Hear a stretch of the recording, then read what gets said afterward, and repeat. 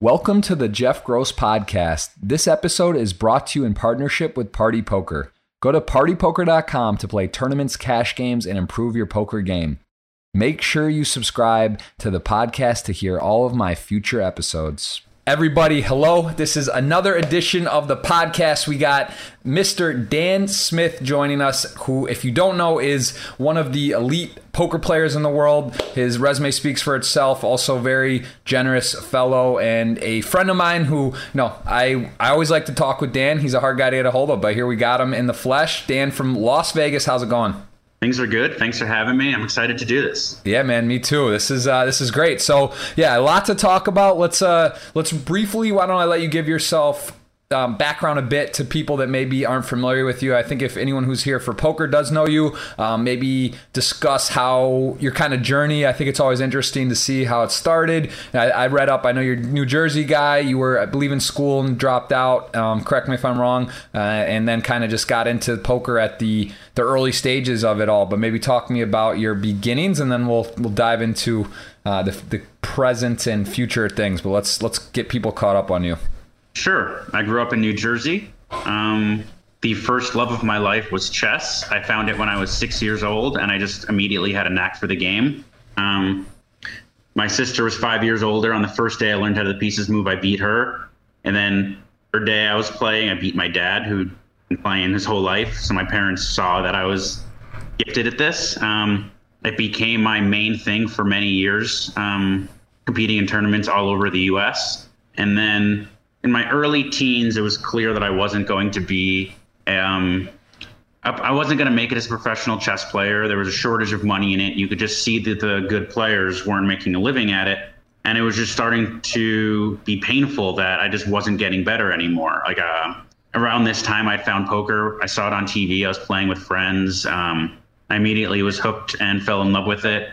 By my junior year in high school, I was making a bunch of money. I think I had back-to-back $30,000 months playing 3-6 no limit when I was a junior in high school. Jeez. Well, how old were you? So you were 16, 17 then? Yeah. Wow.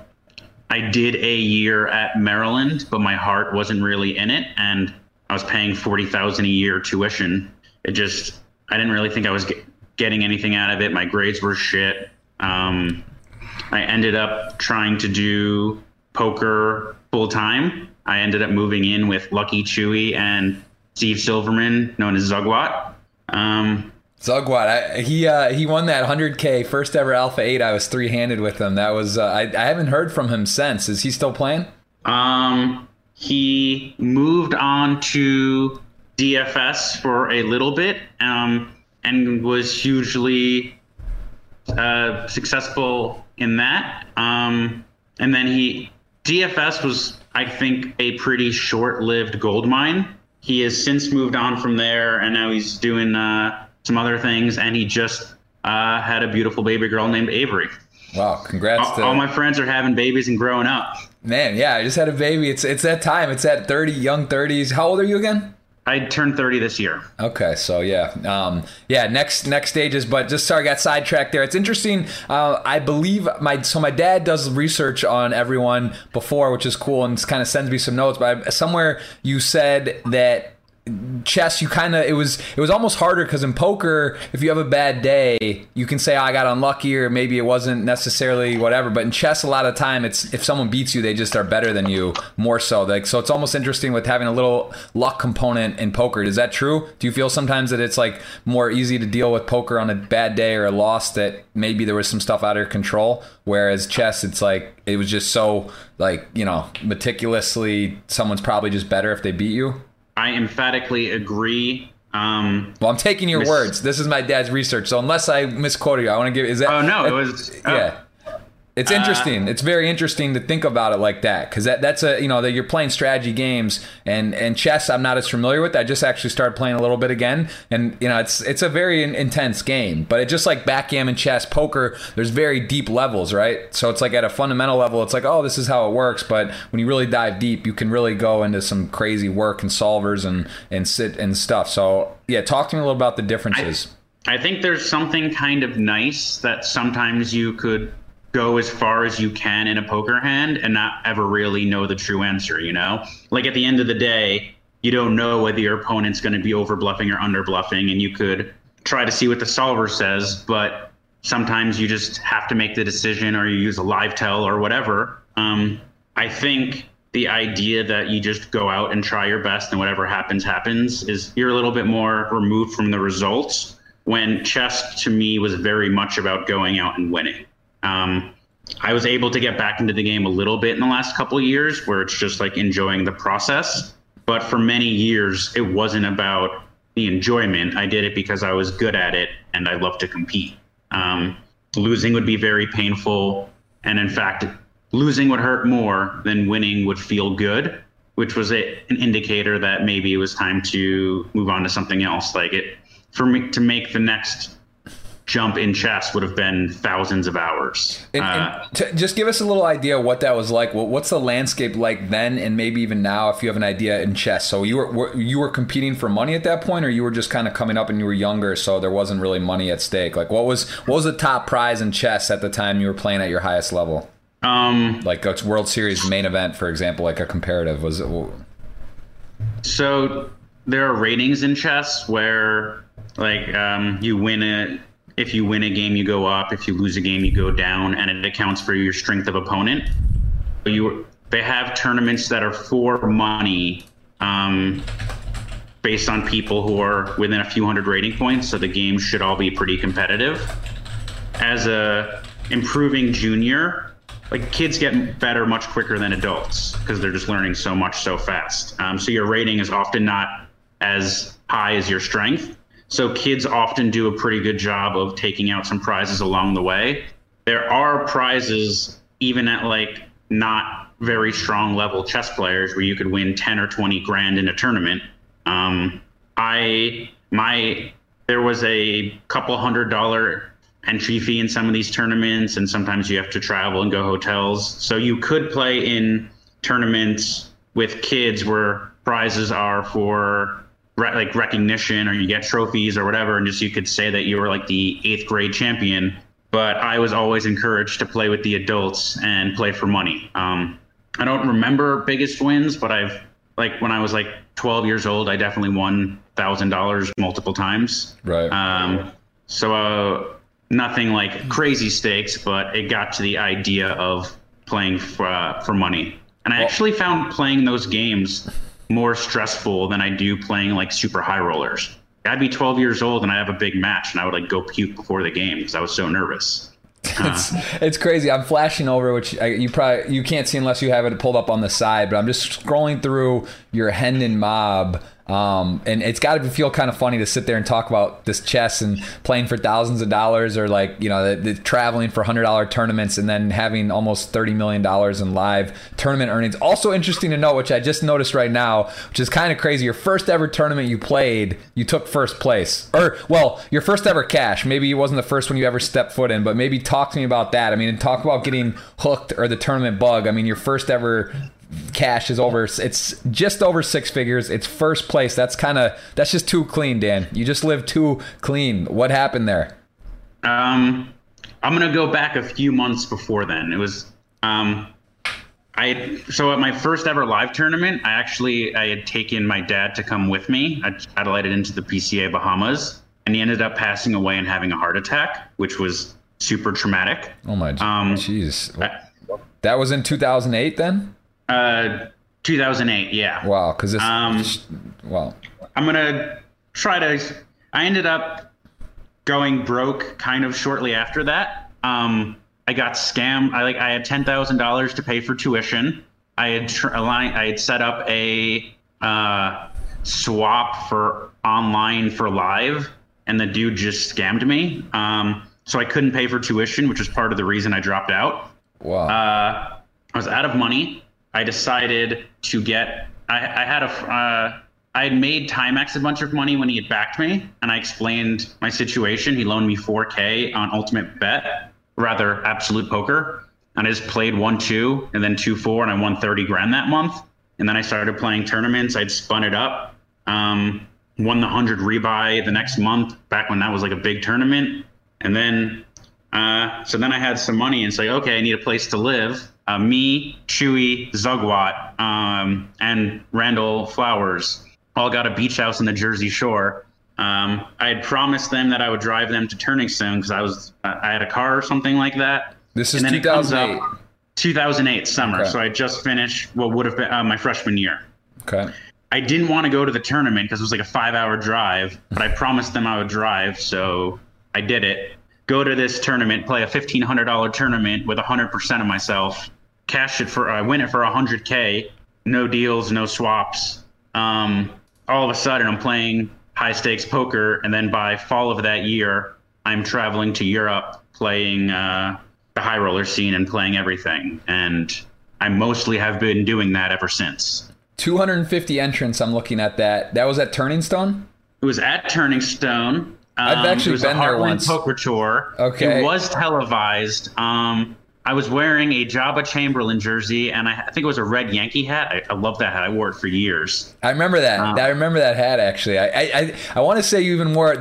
The thing I remember most about you and your poker just accomplishments, and this was, I must have been 2012 or 13. I remember being in Monaco, and I was in a tournament with you, and I remember I bubbled the final table. I lost a flip, ace king to nines, and then I saw you win the tournament. And then I remember like 3 days later, you had taken first, in like 3 tournaments in Monaco, which is probably the sickest like 3-day or 4-day or 5-day run in the history of poker. I mean, and they weren't like 20-person fields. We're gonna have to go find it and look at it. But I mean, that to me, I still remember to this day as like the craziest.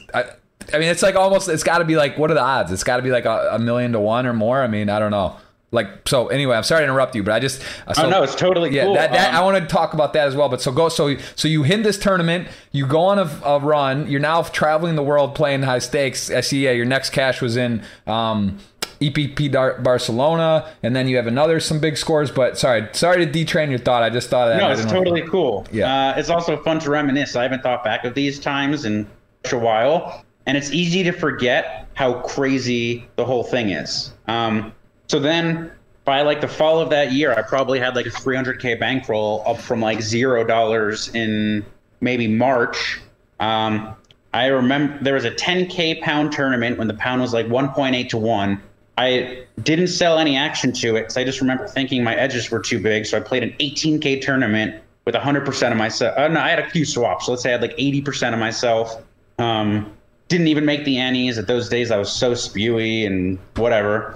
I had a rough go at the live tournaments. I actually went 0 for all of 2009 cashing them. The live poker scene wasn't really treating me all that well up until Black Friday. Around Black Friday, it was really a good given I had to leave the country to pursue my job. It was a great motivation to get more serious.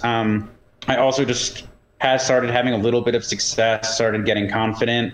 And like we were saying before, 2012 was when everything caught fire. I opened the year by winning the Aussie Millions 100K, and I had a nice piece of that.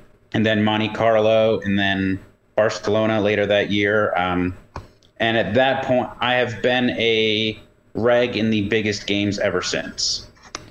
So would you say that? I mean, well, obviously winning that tournament is like, those are the kind of stories I love too, where it's like, oh, I wasn't gonna go, or it was like some crazy, drove or last second, and then you end up butterfly affecting and just kind of parlaying and going from there. Because if you don't win that tournament or you don't play that tournament, you don't go that day, things are different. Your trajectory is different. You're not playing. You maybe don't travel to Europe. You don't do these other things. And I mean, so what would you say was a pivotal? Was it both of those moments or two of the bigger ones, just in terms of stakes and jumping and trajectory, or was there any other moments that stand out to you in tournaments? I think it's hard to speculate because also maybe I would have spent more time playing online. Like, I kind of think that I would have had moderate levels of success even without any of these scores. Like, given I was able to win 30K a month playing like 2-4 online, I was gonna be able to like pad a bankroll and keep gambling in some of these good spots. Though actually, when I was in, I believe, London that year, this is the only time I've ever done this, but I ran into Isaac Haxton. I told him like, hey, I recognize you from the internet. I'm Dan, King Dan. We've spoken like a little bit. We spoke a little poker that week. Like a year, a bit late, and then over years ended up becoming friends. And for quite a while, he was the person I talked poker with every day.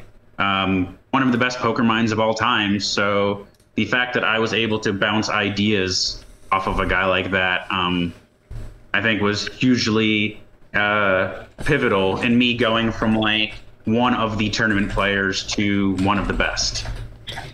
So, in how you rate poker and learning and all that, so give me a little bit of, so I remember similar times, I guess. Also, just quickly, were you at University of Maryland while Jungleman was there? Is that the same era or no? Was he after you or before you? I think he was University of Maryland. I only did one semester at Maryland, and it was 2007 in the fall.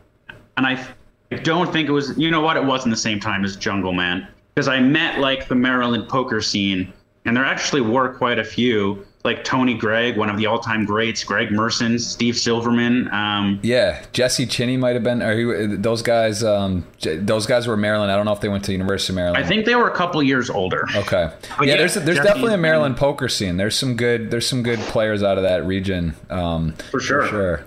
Yeah. Were people, did they know you? Like, was it different? Because I remember my college experience, and I was playing 25 cent 50, and then at freshman year of college, 1-2, 2-4, 3-6 maybe online maximum. But those were like the golden times, obviously. But was it just like, so were you at that level in college? Was it crazy? Did people know you were like crushing poker, and like your friends and stuff that played poker kind of knew about it? I mean, because it was what, party poker? The poker group did a bit. My friends were aware of it. Partially just because I was like a cocky little shit who loved to talk about how big it was gonna make it. And I'm like, but I remember there was a point when I was in my freshman dorm, I was tabling 25, 50 PLO, and I had no business doing it, but I thought I was good. Yeah. And I had like 45K on 4 tables. And I had a friend just like walk into my dorm, and he sees it, and he sees that it's real money, and that it was just like and like I kind of sheepishly was like, yeah, but I'm in for 30K. But still, then it's just like, oh my goodness, this is some like outrageously high stakes. Yeah, those times they were just incredible. I mean, it is fun too. It's for me, I think poker, one of the greatest things is the journey, the traveling, the people that you meet with poker. What are your thoughts right now on the landscape of poker? It seems, in my opinion, live poker is booming. Tournament theories are up overall. Like even the smaller, it seems like it's going well. But then, online's a pretty big issue. Sports passing at a federal level seems like good for gaming in general. I know you were big into fantasy, kind of hitting a lot of points here. But what are your overall thoughts on poker and where you see it going? And just there's obviously solvers. There's the party poker. I'm biased. I love party poker. I love what Rob Young's doing. They got rid of the HUDs yesterday. The hand history, some controversy if that's going to be a problem or not, as well as new alias names and all that. So there's a lot of change there, and I don't know. I mean, it just seems like online poker is dying. The cash game scene, it's almost non-existent. What are your thoughts on the live and online landscape, live and online for poker currently, and how do you feel about it all? Because I'm very curious on. You seem, you know a lot of the top players, top minds, and you guys talk a lot about it, I'm sure. Where do you think it's going, and where is it right now? I think if you are a very big poker talent with a bankroll to withstand the swings, it is one of the best times ever to be a professional poker player. If you wanted to, you could probably play, I don't know, 7 million in buy-ins, and use whatever ROI estimate you want to. That's a lot of money. Right. The games are tough where you do have to compete with the best, but then also some of these high stakes tournaments are getting a bunch of non-elite players to enter as well. Tournament scene seems to be great. I think if you are a player with not a particularly large bankroll, or you are not able to compete at a high level, and you want to be making regular income to pay the bills, I would think it's very challenging. Even like some of these 10-20 games live, they don't seem to be super juicy. Like you're playing with guys who formerly were playing much bigger. I'm not super in the know because I mostly only get to play the biggest games, But I think if you're playing very big, it's a great time to be a professional. And if you are not at the high level, I can see it being pretty challenging. Like especially a lot of the high EV spots, there are these great tournaments, but even if you could like the Party Poker $10,000 or $5,000, 5 million guarantee, huge EV, but you're probably not going to win, you know? So I think a lot of your EV comes from spots like that. When if you're trying to pay the bills, it's challenging. But we'll cover our online next. But what do you think about though, like the fact that the numbers are up like across the board? They got these WSOP circuits. Party Poker has a really, arguably the best series going. There's the EPTs. There's these different stops, and then at the World Series, for example, there's a lot of tournaments going, and there's a lot of secondary series going. The Venetians, there just seems to be. I mean, multi tournaments are tough. Variants. You're talking again, it's a different game than you're used to because you're playing small field, big buy-ins, and it's probably a little easier to calculate ROI and understand how it's going to shake out. But just talk about that scene though. Do you think it's a good time to be a live tournament grinder? And then also like the cash games though, you're talking 10-20, but it seems like 1-2, 2-5, 5-10 and stuff from what I can tell, especially during the summer in Vegas and whatnot, or there's certain hot pockets in the country, Houston, LA, Hard Rock in Miami. There's places it seems like the games are pretty good. I mean, poker seems to be getting more popular overall. I think the problem is online is like drying up, and it's getting tougher and that. So it just seems like though the ecology of poker is, in my opinion, it's alive and well. But how do you see that? Do you feel that, or you think it's the existence of poker? Like chess kind of died, right? Or there was no it just didn't really work, or backgammon solved, and it's sort of just there was a scene in that. I would say chess is still doing quite well, that sort of thing. Like not to go on a tangent, but I mean, players now are better than at any point in history, and game. But it's just like a thing where you have to be like top 10 in the world to make a nice living, something like that. Is there sponsorships in chess? Is there deals? Is it like, because I saw actually on Twitch, there's like a huge Twitch channel for chess. Like it was crazy big viewership. I think the chess streaming world is doing quite well. People seem to love it, especially like it's a great way to learn. I have almost never watched anyone, so that's not a world I really am too in the know about. Right. And also, I wouldn't consider myself a particularly good resource about like what the poker economy is. I'm mostly just trying to pick out what tournaments and stuff I want to play. Yeah. So I like the state of like 2-5 games. True. I really true. All right. Well, let's ask you about online then, because that's more interesting. What are your thoughts on you probably catch wind? Are you playing online really? Do you go and play some of these big series that Party has or other sites that do these massive? Do you go away ever anymore and play like a week or two during these series? I do occasionally. I don't prioritize it. I've been playing a bit this year online. I've been playing a little bit on GG. I'm not super in the know about like what the online scope is like, but I think it is just like a great way to get practice. I think if you are a very high level poker player, you could still get like five figures in buy-ins in a day pretty easily. I would think the online tournament scene is probably a decent way to make money, but right. I am fortunate that like I had a few very big years where I don't have to especially worry about like smoothing out variance. I can just chase EV and gamble big and like these super high rollers and that sort of thing. Right. What are you a HUD guy online, or have you been, or what are your thoughts on the Party no HUD situation? I haven't talked with you about this at all. I'm curious because I'm just. Do you think that's a good thing? Did you use HUDs when you played? Do you like them? Do you think they're? So I moved out of Toronto maybe 3 or 4 years ago, and that's when I mostly had stopped playing online poker. I moved to Vegas and California and like a little all over.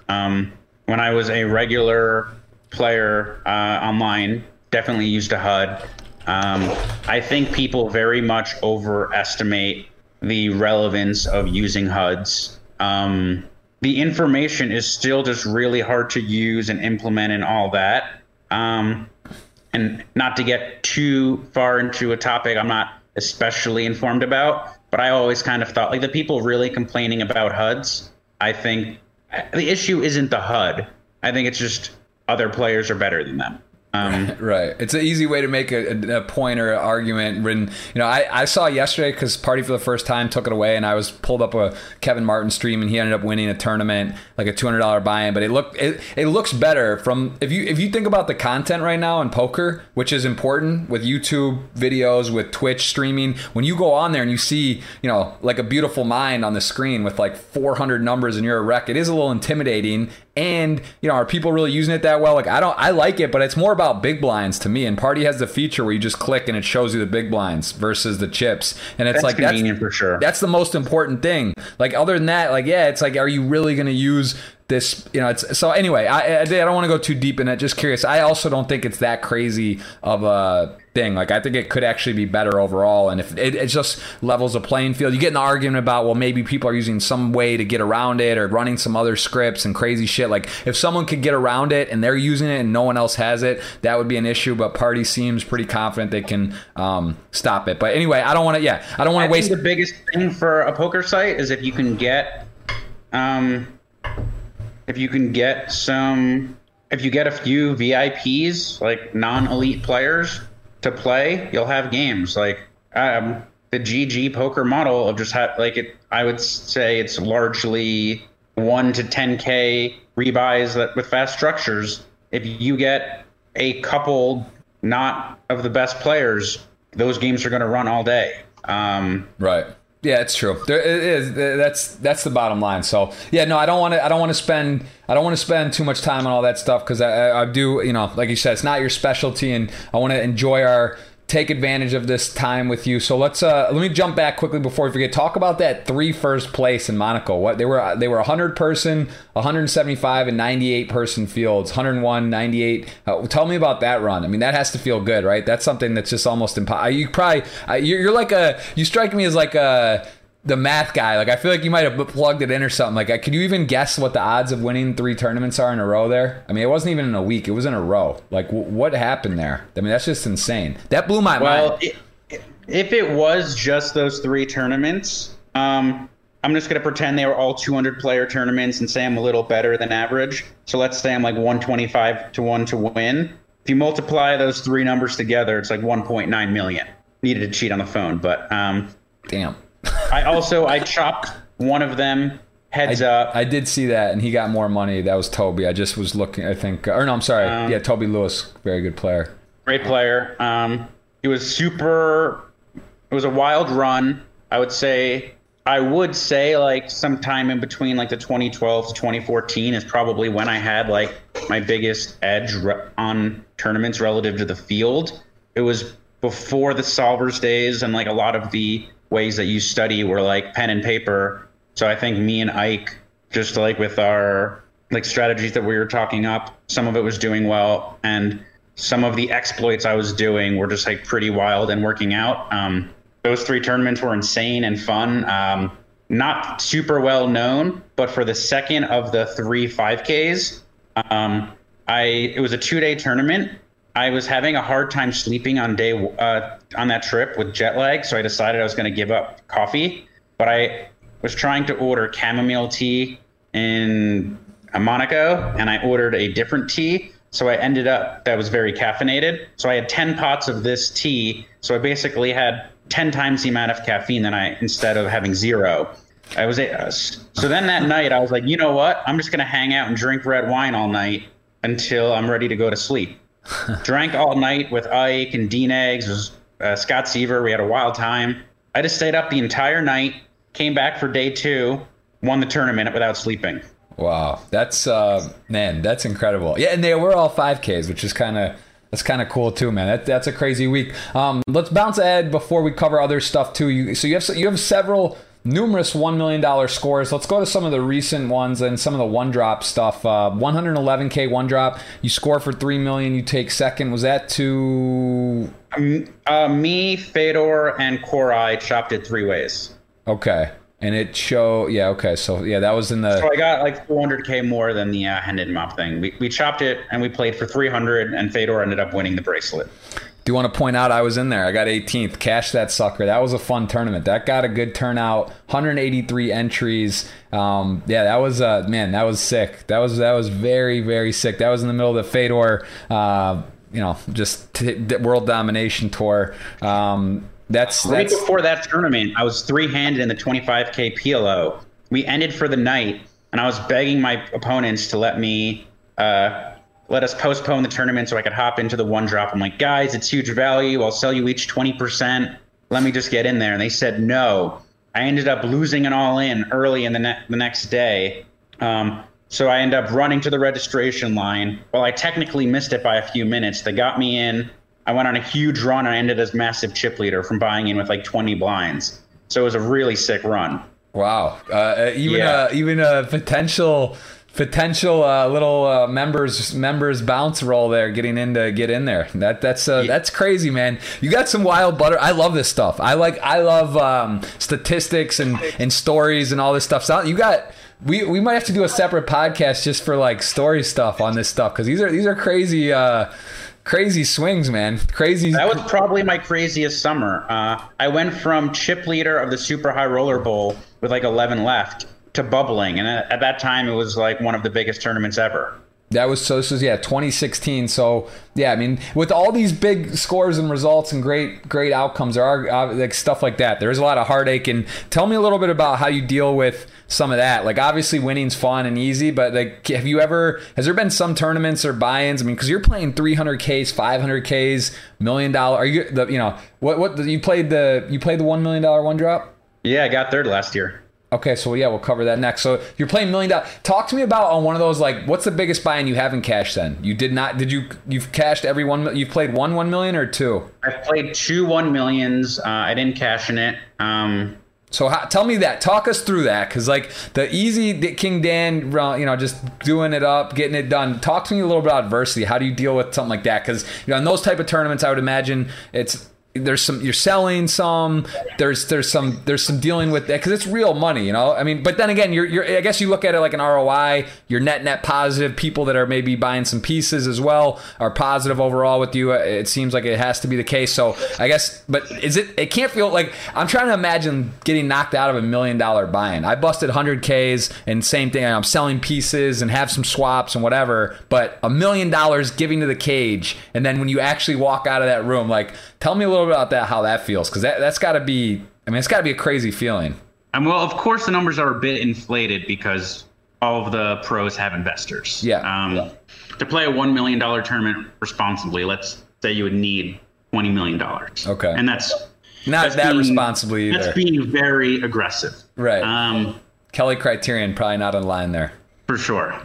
I kind of do have this feeling of once you buy into the tournament, it's out of your control, and all you can do is make good decisions and try to play your best. I find it I haven't been playing main events the last few years, but I used to find it more, the feeling was more real when I would go play like a main event or like a big field tournament, and then all of a sudden you get like, from a 600 player field to the final 30, all of a sudden it's like, okay, these are huge numbers. I have all of myself.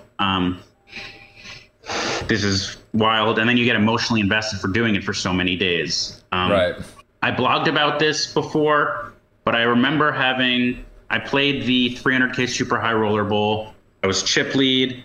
Things were going great. I was gambling big on myself. I was like really crushing the table, and things are going great. And then I bubble. And I tried to think what would be different. And it was just one of those things where I didn't know what to do. Like I was super gutted. I could barely get off the couch. I didn't know if I need caffeine. I wasn't sure if it's just go get fucked up. Yeah. I did a yoga class, and I was meditating afterwards. And then I just kind of had the realization of like, let's just pretend I had won. What would be different? So maybe I'd put up 5% of my net worth. If I had won the tournament, maybe I would have got another 40%, and then I pay taxes. So I would have like 25% more money than I did at that moment. And then I had the realization nothing really would be different. Like money wasn't a limiting factor for anything I was trying to do. It would be cushy and it would be fun, but nothing would change. And then I realized that, I was able to take, like, going from like the best possible result to the worst possible result in the biggest tournament of the year, nothing would change about my life. That is pretty wonderful that I'm at a point where I am like impervious to the swings. It seemed like a great shift in perspective. I felt wonderful. And that summer, I ended up having my biggest summer ever. I remember somebody came up to me like later that week when I was going to play like 100, 200, and they were like shocked I was able to come back and grind. And I was like, I don't know, what am I supposed to be doing? Right. Yeah. My dad always taught me it's not about what happens, how you react to what happens. And I think that is something easier said than done. But I think some of the strongest players, the strongest, it's about resiliency. Who's resilient, who can bounce back, who can turn a negative into a positive and be able to do it quickly. Because everyone copes differently. Did that cut out? Can you hear me? I can hear you. Okay, I think I'm looking on the stream. It says off air. Oh, wait, I don't know if it might have popped off for a sec here. Fuck. It's weird because I'm on here. I have a good connection. I guess it would be my connection, not yours. Although I have very good connection. Let me see. My guy is Vadran. He is on vacation, but he was there setting us up. Let me just see here. It bugged for a sec. It's on? All right. Refresh it. Refresh. Let's see. Back now. Okay. All right. Still online. Sorry about that. Yeah. So like we were saying, dealing with adversity in those type of moments, it's easier said than done, but that's, oftentimes it seems like that's important to have coping mechanisms or ways to sort of put things in perspective. Sounds like you do that. I also read that I try to do that. There are totally times when it does take a toll on me. I played a crazy hand in the Super High Roller Bowl this year, which was streamed, where I played a hand versus Negreanu. I made a really thin river value raise because I just like playing through the hand in my head. I decided that I thought it was really likely he had a worse value hand. I decided to go with it. And then he had the obvious super hand that it looks like. I remember this hand actually. I remember seeing a clip on this. Yeah. And it was like a hand like that for a couple nights. It was just really weighing on me about like if I had just blown it in one of the biggest tournaments. And it's not useful to be replaying it over and over again after the fact, but it was just weighing on me. And like the Zen thing would just be sometimes you may play, sometimes you're right, sometimes you're wrong, but it was just hard. And just generally that feeling of busting a tournament, if you're not thrilled with how you played, I never know what to do with myself for that immediate thing. My initial urge is just to I need to indulge in all the vices. Yeah, it is. I see Amelia, my wife, who you know from Burning Man, is in the chat asking you, saying hello, and also asking you what is the best way to learn poker, Dan? Give us that. From Amelia, that's her question. Sure. Just interrupt the chat quickly. If you're currently wanting to learn, take my wife, take someone that's just wants to learn, not for a living, but they want to get better. What would you say is a way they could just kind of get caught up to where they could understand poker? I think the first step would just be to put in some play either with your friends or online and just put in a few hands. Then once you put in some reps, you kind of have an idea of how it is. I would say it's really important to make sure you're having fun with it as the primary thing. Play small enough that the losses won't really bother you. And if you are playing a $10 game and you're taking the worst of it, that's just relatively cheap entertainment. And then as you're playing, I have some spots I was a little unsure about. And then I think a good way to learn at anything is to have someone who's a little better than you that you could discuss about it. And you don't want them to be so good that they say is gospel, but you want to be able to have a little bit of a back and forth. Okay. That makes sense. And you know what? I'm sure there are great resources. I would say watching these streams or videos would be a fine way to learn. But if you like playing, go out and play if it's fun, and then go from there. Okay, there it is. I always say it'd be fun to put wives, girlfriends, or a girls group and have them play. Maybe they could get it and not talk more. Now, I'll tell you the one thing that's gotten much better. But Amelia and myself, it was the worst thing for me would be busting a tournament live or somewhere and being on a trip at let's take the Bahamas or somewhere and then like going home and having to like say I busted, and then having someone who doesn't really understand poker talk to you and be like, oh, like like you lose aces all in pre-flop or something, and then they're like, well, maybe you could have done something differently, or like, or whatever, or was your mind right, where you like relaxed and like start getting to the spiritual side of stuff, and like last thing you want to do is hear that. But that's always kind of tricky when someone doesn't really get how it exactly works and you have to explain. But yeah, that's great advice, guys, and there is ways to learn. I wanted, before we backtrack again one more time, what were you doing and what would you say, because I was just playing poker when I was in college, same exact timeline. I was 15, 16 playing high school, 25 cent 50. I was beating the games, but I had really, it was like gifting money almost, right? Like just playing snug and playing sort of like common sense game theory stuff. If you were good with games, you were going to win. But what were you doing that was at that time? Because there wasn't PO Solver, there wasn't all these other tools really. Like what do you think separated you? I guess maybe the chess, the gaming, understanding, being highly intelligent is helps, but to beat the games at the highest level from the beginning, like yourself, Timex, Lucky Chewy, Zugwat. I wasn't beating the biggest games from the get-go. Or beating your games. The games you were playing, 2, 4, 3, 6. I broke through to high stakes. Or just say at the 2, 4, 3, 6 level, or 5, 10, whatever. When you were playing online, was there stuff? Was there information? I mean, was there? What was your poker learning at that point? 2+2 was a great resource. People would be open about it. I was in like an IRC chat where we would bounce hands off of each other, and I would say like a pivotal thing was just having some people to discuss strategies with. Having a good group of people that you could talk poker with, I would say was it. You know what? It probably still is pivotal. Yeah, for sure. And also being able to be honest with yourself and be open to ideas. Because I think that's one thing in poker. It's very obviously super ego driven, super stubborn. And when you can let down your guard and realize that there's ways that probably you're not doing correctly or open to other ideas, instead of coming from a place like, no, like I'm right, this is the best, like someone says something and you're like not sure, you don't get why, to be able to like think about it, take that for what it's worth. And I think that's also, there's certain friends I can't talk poker with because they're just so stubborn. They're like they just think they're right no matter what.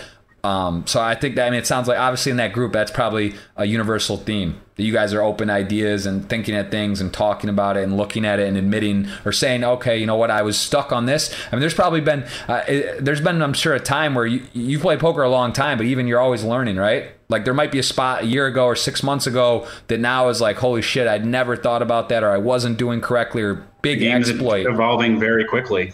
Yeah. And it's that is also something. I was talking to Rainer Kempe in Rio recently. He was saying that as well. I mean, that just like population tendencies, stuff that just seems so robotic, or people are doing online, for example, in MTTs, that is not right, or like you have to just be aware of what the current situation is and then make exploits, because what is technically right, I mean, it could just change, or how to counter it can be changing. That's what's cool about poker, is you can be working hard and up to speed, and the people that are doing the most work and putting the time in are gonna, they're gonna have a nice advantage. So I think that's really interesting to hear. And would you say your group is how many guys? You have like a core of like 4 or 5?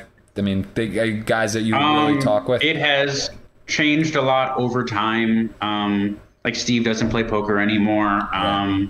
And also just like study habits are different. The addition of solvers really has changed the landscape a lot, where there is a bit less guesswork. I don't talk poker with that many people these days, but someone who I've gotten to know very well over the last couple of years is Stephen Chidwick. He would stay at my apartment, and like this was before he started winning, and he was just like, man, this guy plays good. He just never seems to do well in high rollers. So he and Marine would stay at my place during these tournaments. We'd talk, we'd study, and then sometime along the way, he started going on like a crazy tear. And then, did you see that Bluff Magazine thing where they ranked like the best players and that sort of thing? No, he was universally the #1 ranked player. So, more good fortune that like a person that I was talking like a ton of poker with, one of the best. Right. But yeah. It's like a pretty small group that I talk with some regularity, and then I'm not afraid to just run it by somebody, even if we're not especially especially close with him.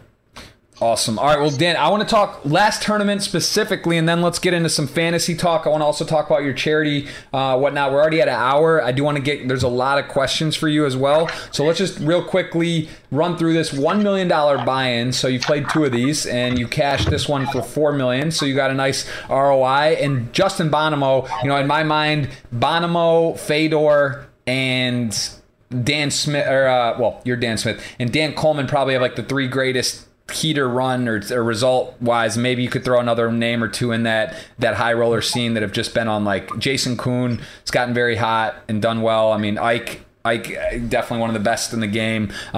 He actually, I think, also ran kind of poorly in a lot of spots, or historically hasn't had the greatest results in some of those. And I saw he won. He's been doing. It seems like he's having some really big results now, but definitely regarded as one of the game's best. Who else would you put in that category? Bonomo's year last year, Fedor's run. Anyone else that you would say is like impressively where you're just like, holy shit, like they just can't be stopped?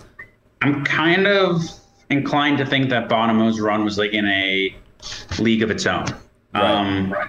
I guess I saw some like list last year where if you list him with like sports, he was like in the top 100 or top 50 or 60 of like earners last year of like that's rad. Yeah, it had like, he was literally like 67 in the world in earnings last year in terms of contracts or deals, which is pretty cool. But yeah, it just seemed like he couldn't be missed. Nothing he could do was wrong and just won everything. But that was those guys. And is there in particular why? Just because it was just how fast and impressive and the magnitude and he was winning literally the biggest buy-ins ever. What did he catch for like 20 million, right? 27 really or something in a year. Just winning like so many tournaments in a row. I would have to have that as number 1, and Fedor's was pretty remarkable as well. I kind of think those 2 are really in a league of their own, like even compared to my own run, just like whole nother level. Right. Well, for sure. Those are, it is crazy. And talk to me about that run you were on. Talk to me about this $4 million score, but talk to me a little bit about confidence and with that, because it does seem, and this is something Dan Coleman, also, a lot of good poker players named Dan. I'm just realizing Jungle Man, it might be the most popular. It's got to be the best name in poker. I think there was competition between Phil's pretty Phil's in a while, and I think Dan has overtaken it. And now maybe there's Steven Chidwick, Steve O'Dwyer. I think there's a few. There's some Steve Strong too. Steves. I'd say you're on the podium easy, maybe number 1 it has to be, but yeah, like you could throw some, the Ivy Helmuth old school, they got the old school covered for sure. But yeah, talk to me a little bit about confidence, because that was something Dan Coleman, who's a good friend of mine, was telling me, when he, on that run, when he was just winning everything and people get scared, they start folding the big blind to single opens, they just don't want to play with you. They feel like you're in the Matrix, like you can see through them. Do you feel that sort of even on the high roller scene? Do you kind of feel, everyone's obviously very confident and whatnot, but like when you go on those type of runs, does the energy different personally, but also do you feel it versus opponents that they maybe respect you or start treating you a little differently? I think it's really like the live element of these tournaments, I think, is easy to overlook in the solver days, but it's still very much people playing face to face, looking at each other, making moves, like you get to make decisions. And sometimes you have to make plays that you're not super confident in. And I could totally see that being a time when you're more inclined to like give off weakness if you're not sure that you're making a good play. If you have like the obvious nut blocker and it's like a slam dunk bluff, it's probably a little easier to maintain your composure. I could totally see when you are confident, not afraid to look silly, that sort of thing. And then if you have confidence in your moves, great things could happen. Right. Yeah, that makes a lot of sense. So there is a little bit of a thing where if you have a bunch of people playing big, like someone has to be going on the runs. But I am also generally a believer of like the people going on these big runs do tend to be some of the biggest winners. Like I played with Fedor when he won the A-Cup in Macau, and it was mostly just me and him and a bunch of like weaker players. And just, it would be every time he'd be in a pot, I'd be like, you know what, this seems like this guy looks a little weak. It seems like an okay time to go for it. Like I would definitely consider it if I had like good blockers. and it seemed like he just went for it every time. And he was like running wild, and like I think he had a good idea of what he can get away with. And the fact that he was Fedor going on that run, I think, did have a lot of help on it. Yeah, Fedor, who's supposedly retired, he's actually my next guest on the podcast as well. So it'll be fun to talk about a little bit of this three-handed. There was a controversial hand here, wasn't there? Like an all-in, a card was exposed. I think there Fedor was a shove. You should definitely link to the video. It's something to behold. But I think it was Byron. He shoved first act, five-handed, or maybe they were. Let's see. It was Byron. Yeah, it must have been five-handed or six, because I remember Byron was in the hand and he got fifth. Okay, so Byron shoves, Fedor calls effectively like 30% of stacks. Yeah. And then you have Rick Solomon in the big blind. I think he just mentally kind of assumed that it was like all in, and he didn't have to worry about it. And he picks up his cards like kind of high like this, and then he sees that they're good, and just kind of quickly is just like, ooh. Yeah. And then the TD made I was across from him and I was able to see it, made a ruling that because I was able to see it, the cards had to be turned up, which is, to be honest, just like an awful ruling, and he acted impulsively. There's no need to act quickly. He should have considered it, but he was like, no, turn the card over. It's just one of those things. Anyway, whatever. So he shoves, and then he has an ace turned over, and it was a spot where Fedor told me that he thought he saw the ace of diamonds, and then the ace of hearts gets turned over, when actually it's a little counterintuitive. But if the guy's range was going to be like jacks plus ace, queen, ace, king or something, or it's probably tighter than that. Let's say like jacks plus ace, king. Seeing the ace is actually good because you're so much more likely to see ace, king than ace, ace, because you want them to have the other pairs. Right. But Fedor ends up using all of his time banks because he wasn't sure if he saw aces or not. Calls, flops flush draw with an ace, so Byron is live.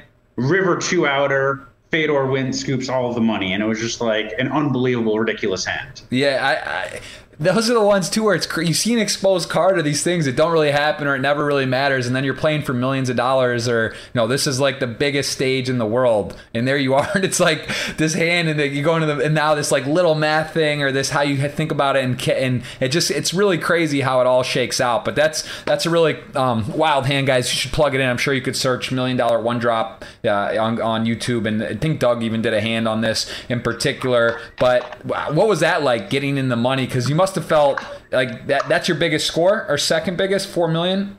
One of the biggest. That is my biggest. It was wild.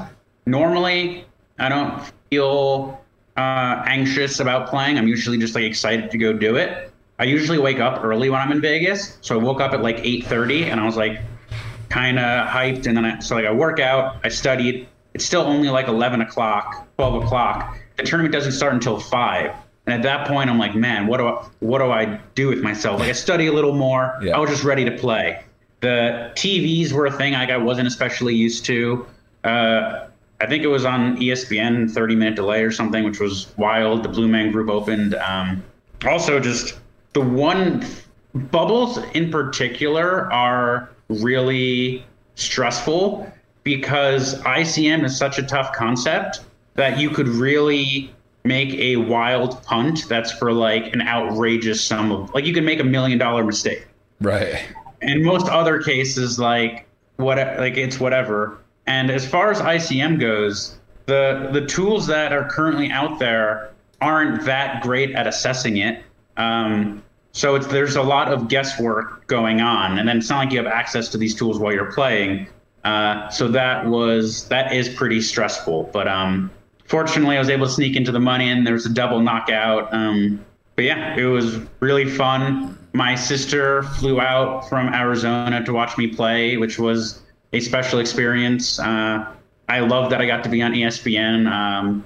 I'm very proud of what I do and that I'm great at it. So when I get the opportunity to play on the biggest stage, that's really special. Yeah, I'm looking here right now, the all-time money list. You're ranked number 10 right now, and it is tight up top. I remember when Antonio was number 1, and then I remember when Negreanu passed him. Now Bonomo is just a runaway train, 44 million lifetime. But, you're right in that mix. I mean, between, let's say, Ike is playing a lot. Let's say number 13 to number 6, it's very tight, or to number 7. I mean, you're talking 27-7. Antonio's not really playing as much tournaments anymore. Jason Kuhn, Coleman's not really playing anymore. Do you set any goals? Like, is that something? Are you motivated? Do you like statistics and numbers and these type of things? Do you have a goal to be number 1 or one of the top, or do you just kind of play? Like, is this something you keep an eye at? Do you even know that you're number 10? Like, is that fun for you, or does it not really even impact you at all? In like 2014,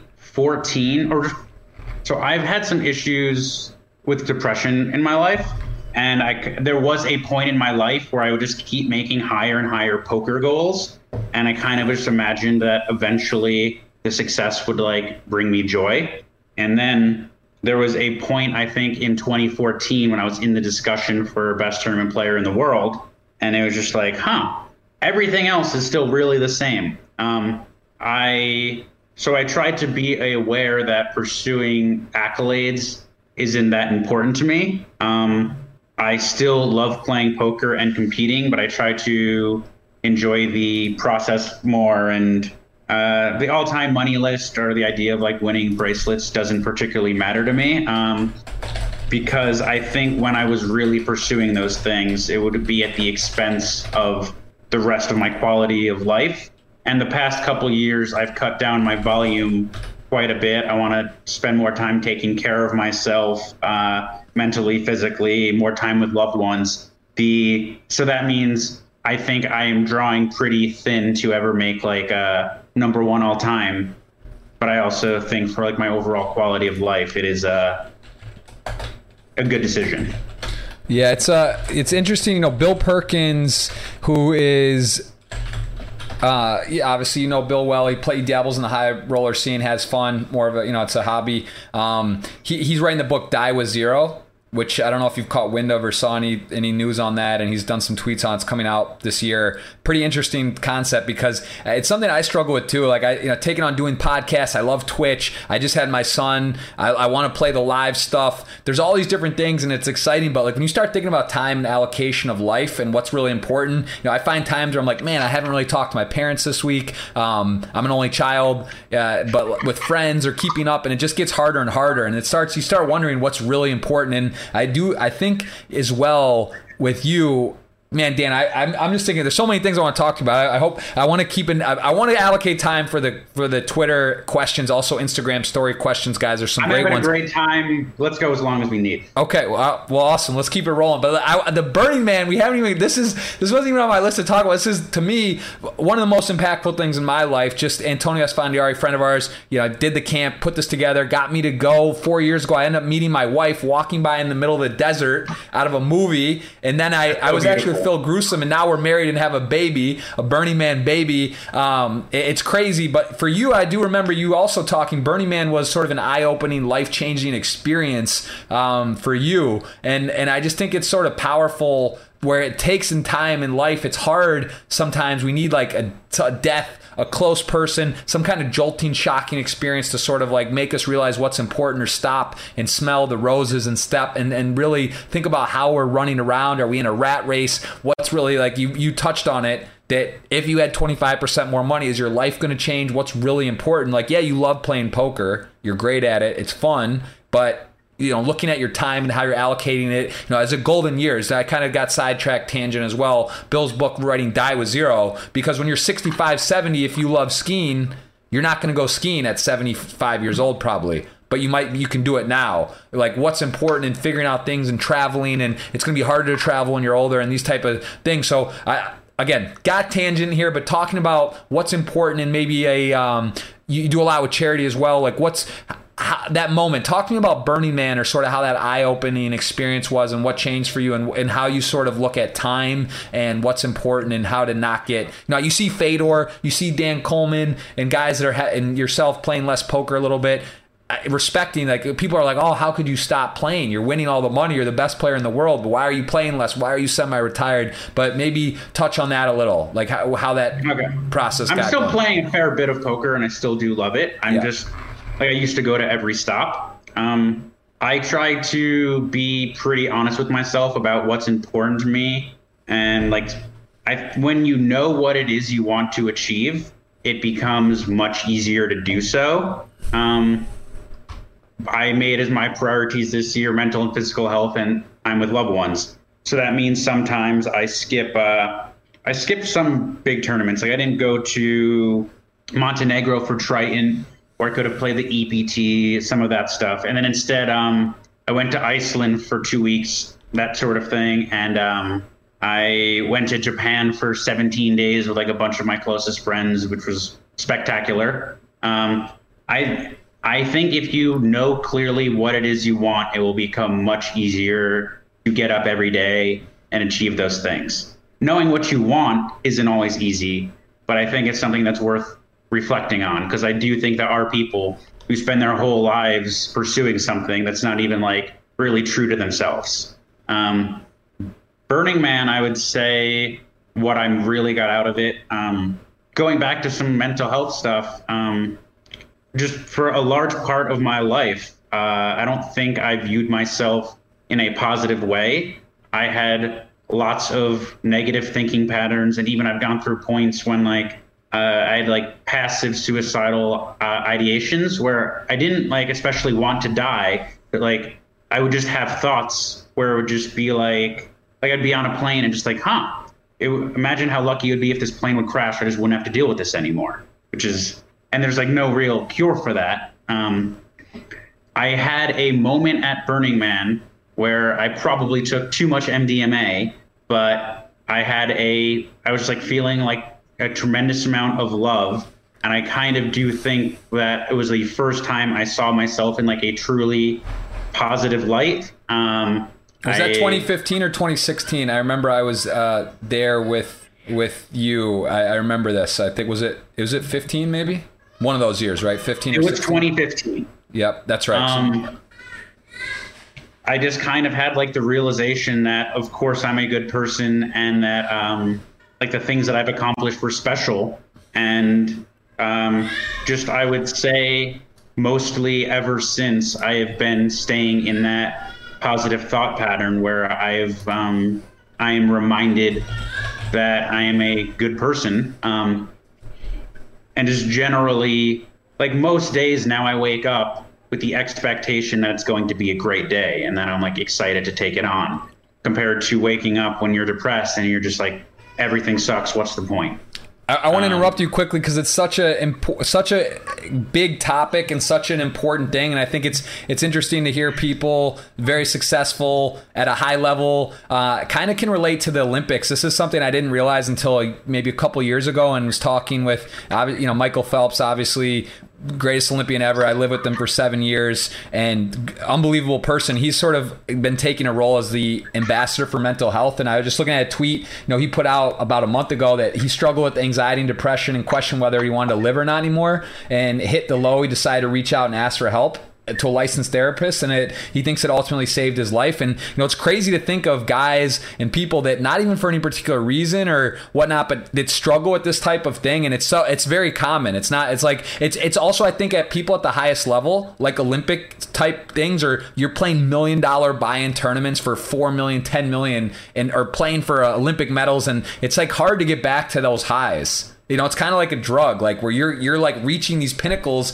and then the other days, it's like it's kind of hard to recreate that. And it can be in poker and gaming and gambling as well. There is a lot of low points. And I was told that Olympic athletes in general really struggle with this because they train forever. They have this like peak, and then they just kind of don't get back there. And I mean, you're talking about someone who wins everything. He was the most winning Olympian. What about the ones that don't medal, that don't make the team, that train for 4 years, that don't make the final, don't make a medal? And it's a very intense subject. And hearing you talk about it, it's refreshing. And I think a lot of people can relate to that, and it's just something that people really shouldn't be embarrassed or ashamed about at all. And I think everyone at some degree has these feelings at times, or feels down or feels low. So it's interesting to hear that you kind of had that epiphany and how you've handled with it. I agree there shouldn't be a stigma. I would say it's probably lessening, and even if there shouldn't be, that doesn't mean there is or isn't. But right. I also do wonder if there is I would imagine that people going through this, I wonder if it could be a motivator. I do believe that almost anything can be a positive. And I would be surprised if you are very satisfied with your life. I would guess that maybe you are less inclined to go all out and try to achieve something that's there's only one Michael Phelps, maybe it does require a little extra push, that the mental anguish. Maybe it was maybe it was an aid in his life, but yeah, no, it's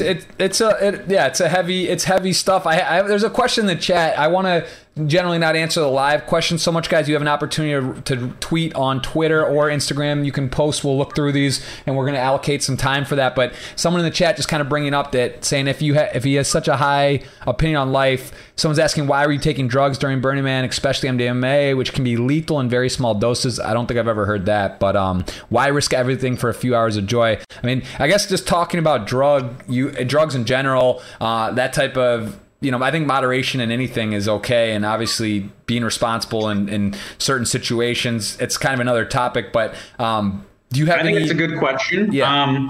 I don't want to make it seem like I'm out there doing drugs all the time. Exactly. I went to Burning Man with the intention of some serious self-reflection. There are studies that say MDMA could be useful for those with PTSD.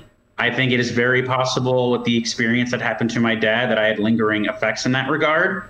I would always be very mindful about making sure I was taking good things and responsible quantities and this and that, but I also think it is a good point. These things there is inherent risk, and you have to be careful with it. I think you could have wonderful experiences on them.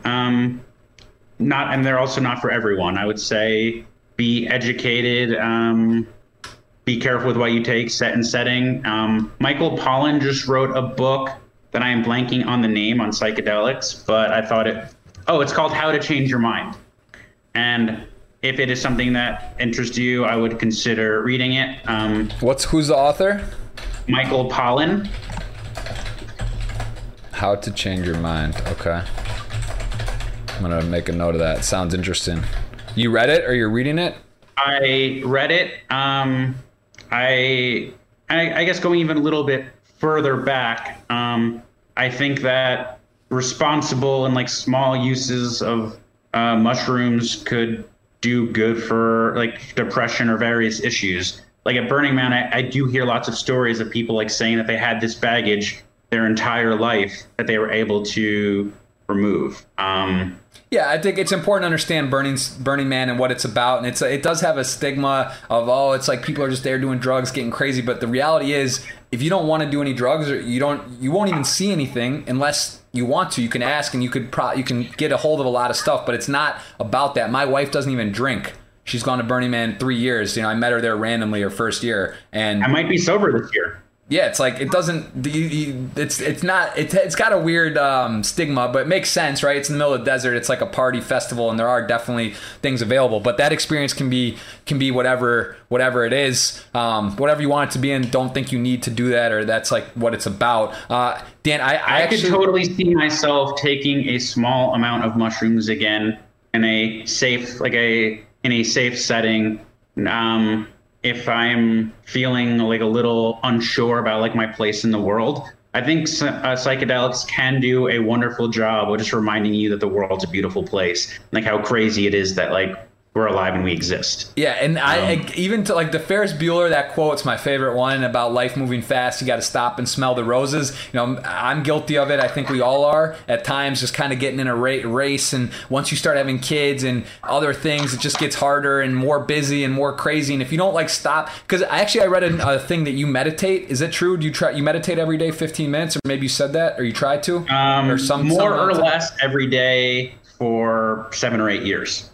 And I will say this, the biggest thing about meditation in my mind is if you can't, let's just say it's hard, because I can't, my mind is, I'm all over the place, but if you can't take 10 or 15 minutes out of your day and find a quiet time to just sit there, whether or not you're meditating correctly or whatever you want to call it, that's an issue, I think. If you're so busy and so crazy that you don't actually have a little bit of time to just take for yourself, I think that's sort of something to look at, because I'm not a great meditator, but I try to do it. I don't do it enough. I say I'm going to do it every day. I actually did a 10-day meditation course, which I'd highly recommend. You might find interesting. I think, you mentioned Tony Gregg.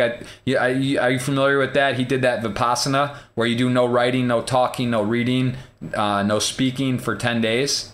It's been like very high on my to-do list for a couple of years, and I haven't pulled the trigger yet. It's intimidating. I tell you this. I did it with my wife.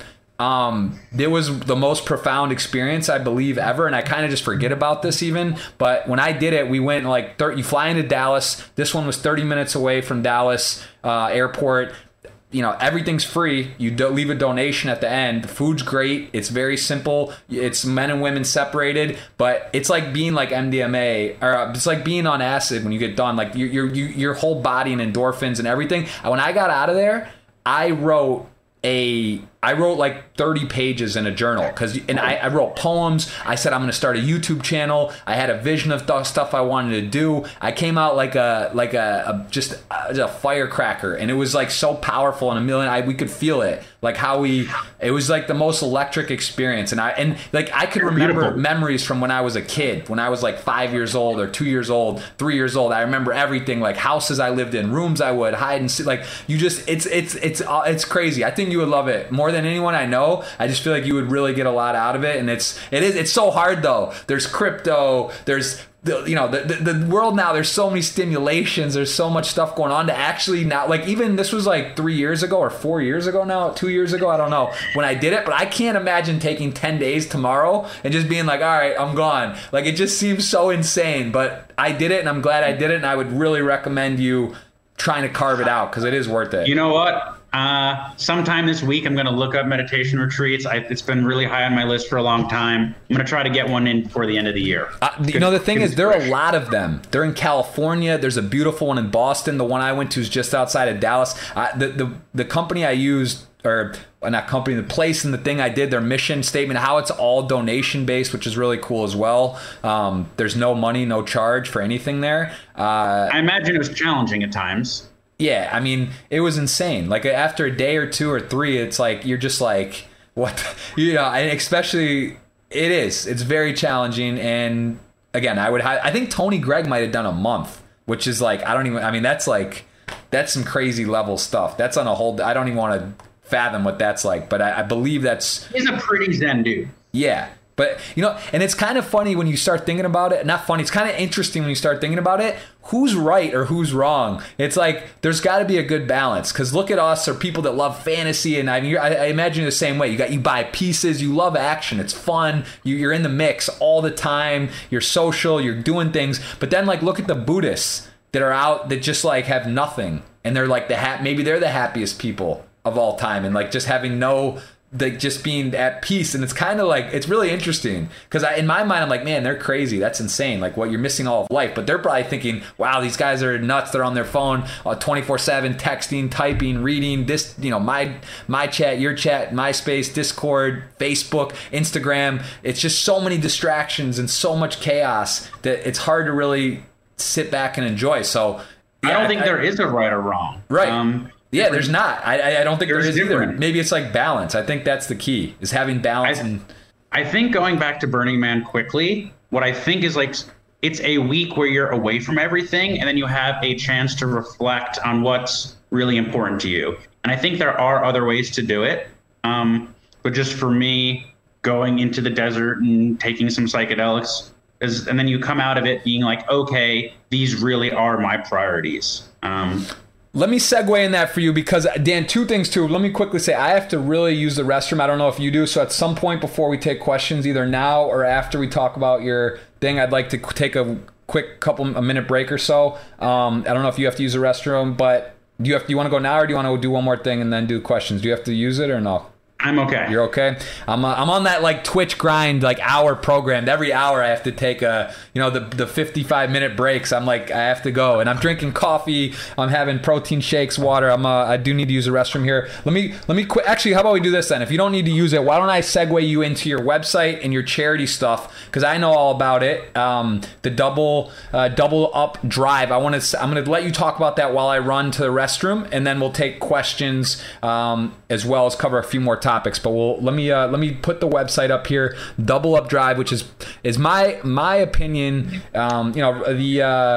The reg Raising for Effective Giving, also pretty incredible cause. I've been involved with, done some stuff with each. I think at Bellagio we did a YouTube video we have as well with you talking about this, and I did something a little bit with that, and it's a crazy number, man. I mean, this is just absolutely insane, the amount of money raised. And if you could talk about this, I'll be right. I'm going to rush back, but go ahead and just dive into the Double Up Drive and what that is. Okay. 5 years ago, as my New Year's resolution, I decided I wanted to be more charitable, and I wasn't entirely sure what that meant. I had seen people at Raising for Effective Giving do a drive where they match donations, and then if you donate, they'll double it. So your $100 becomes $200. I saw that there was a charity called the Humane League, which is for animal welfare. There was an anonymous donor that was matching donations. So I had the thought, okay, if I donate $25,000 and then I find people to match it online, that becomes 50, and then somebody matches the whole thing. So then my 25,000 became 100,000, and I got the tax write-off. So let's just pretend it only cost me 18,000. I got a 100K return. That's a ton of money.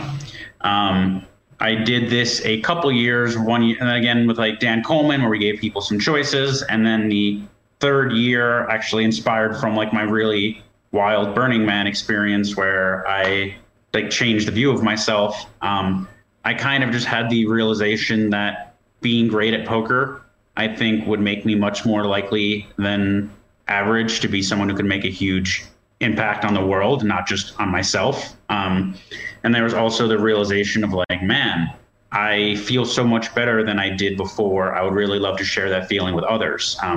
So I publicly donated $175,000. And the hope was that by doing it publicly, it would make a splash, would go viral. I would encourage other people. And it was much more successful than I could ever have imagined. The Crowley brothers, the DFS brothers, ended up donating, I think, $1 million to the causes.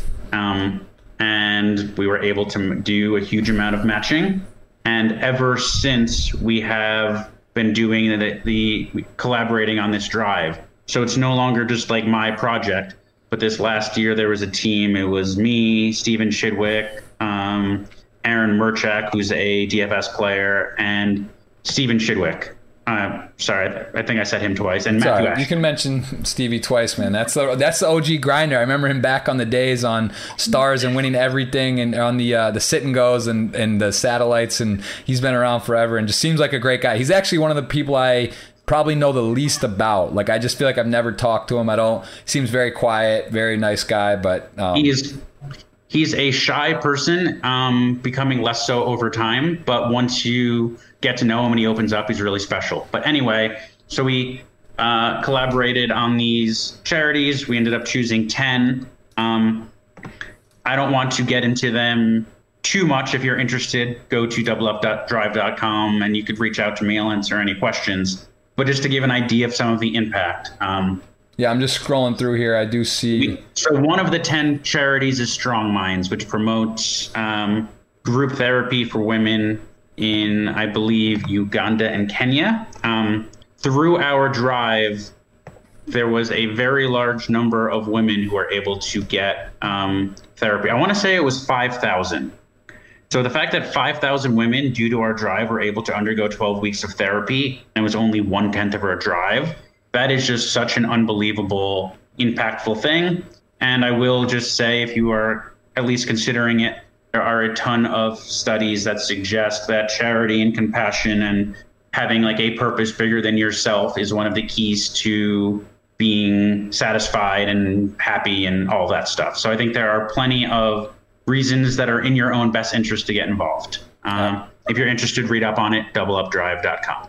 Absolutely. Well, there you go. There's a list and some of the causes and some of the charities, and check it out. It is great causes, and it's really cool to see this much generated and this much buzz and people involved. Malaria. My dad got malaria. He was in the Peace Corps, and he was in Chad right out of college and got malaria and was over there doing work. And I know it's amazing. Sad to think about that too. When you mention these numbers about how many people got help, or 5,000 people, but think about all the people that do not get help and how much abundance and extra money and wealth really there is that's not used and stored, and that could be used. Water is probably like $3.99 or something ridiculous. You can give somebody a malaria net for $2, and I could have just been drinking out of a Brita today. It's hard to it's easy to get. It's hard to think like that though too. It's kind of it's always like you could always do more, but I think that's the key. If everyone does a little bit and just looks to do some good stuff, it's going to go a long way. I think it's important to be conscious of your spending. I live a very lavish lifestyle. I travel, I eat well. When I travel, I take like my loved ones with me. So I'm not acting like I'm some sort of monk or anything, but I just try to allocate money that I could afford once I have all of my needs taken care of. And I think you can do lots of good while still living a wonderful life. I think people underestimate the diminishing returns of money. Absolutely. That's true. That is a very true thing. I see the cowboy hats in the back. Dan, what's going on there? Tell us about Cowboy Dan. What's the cowboy hat situation? One of them, I'll grab them real quick. One of them is from the one and only Doyle Brunson.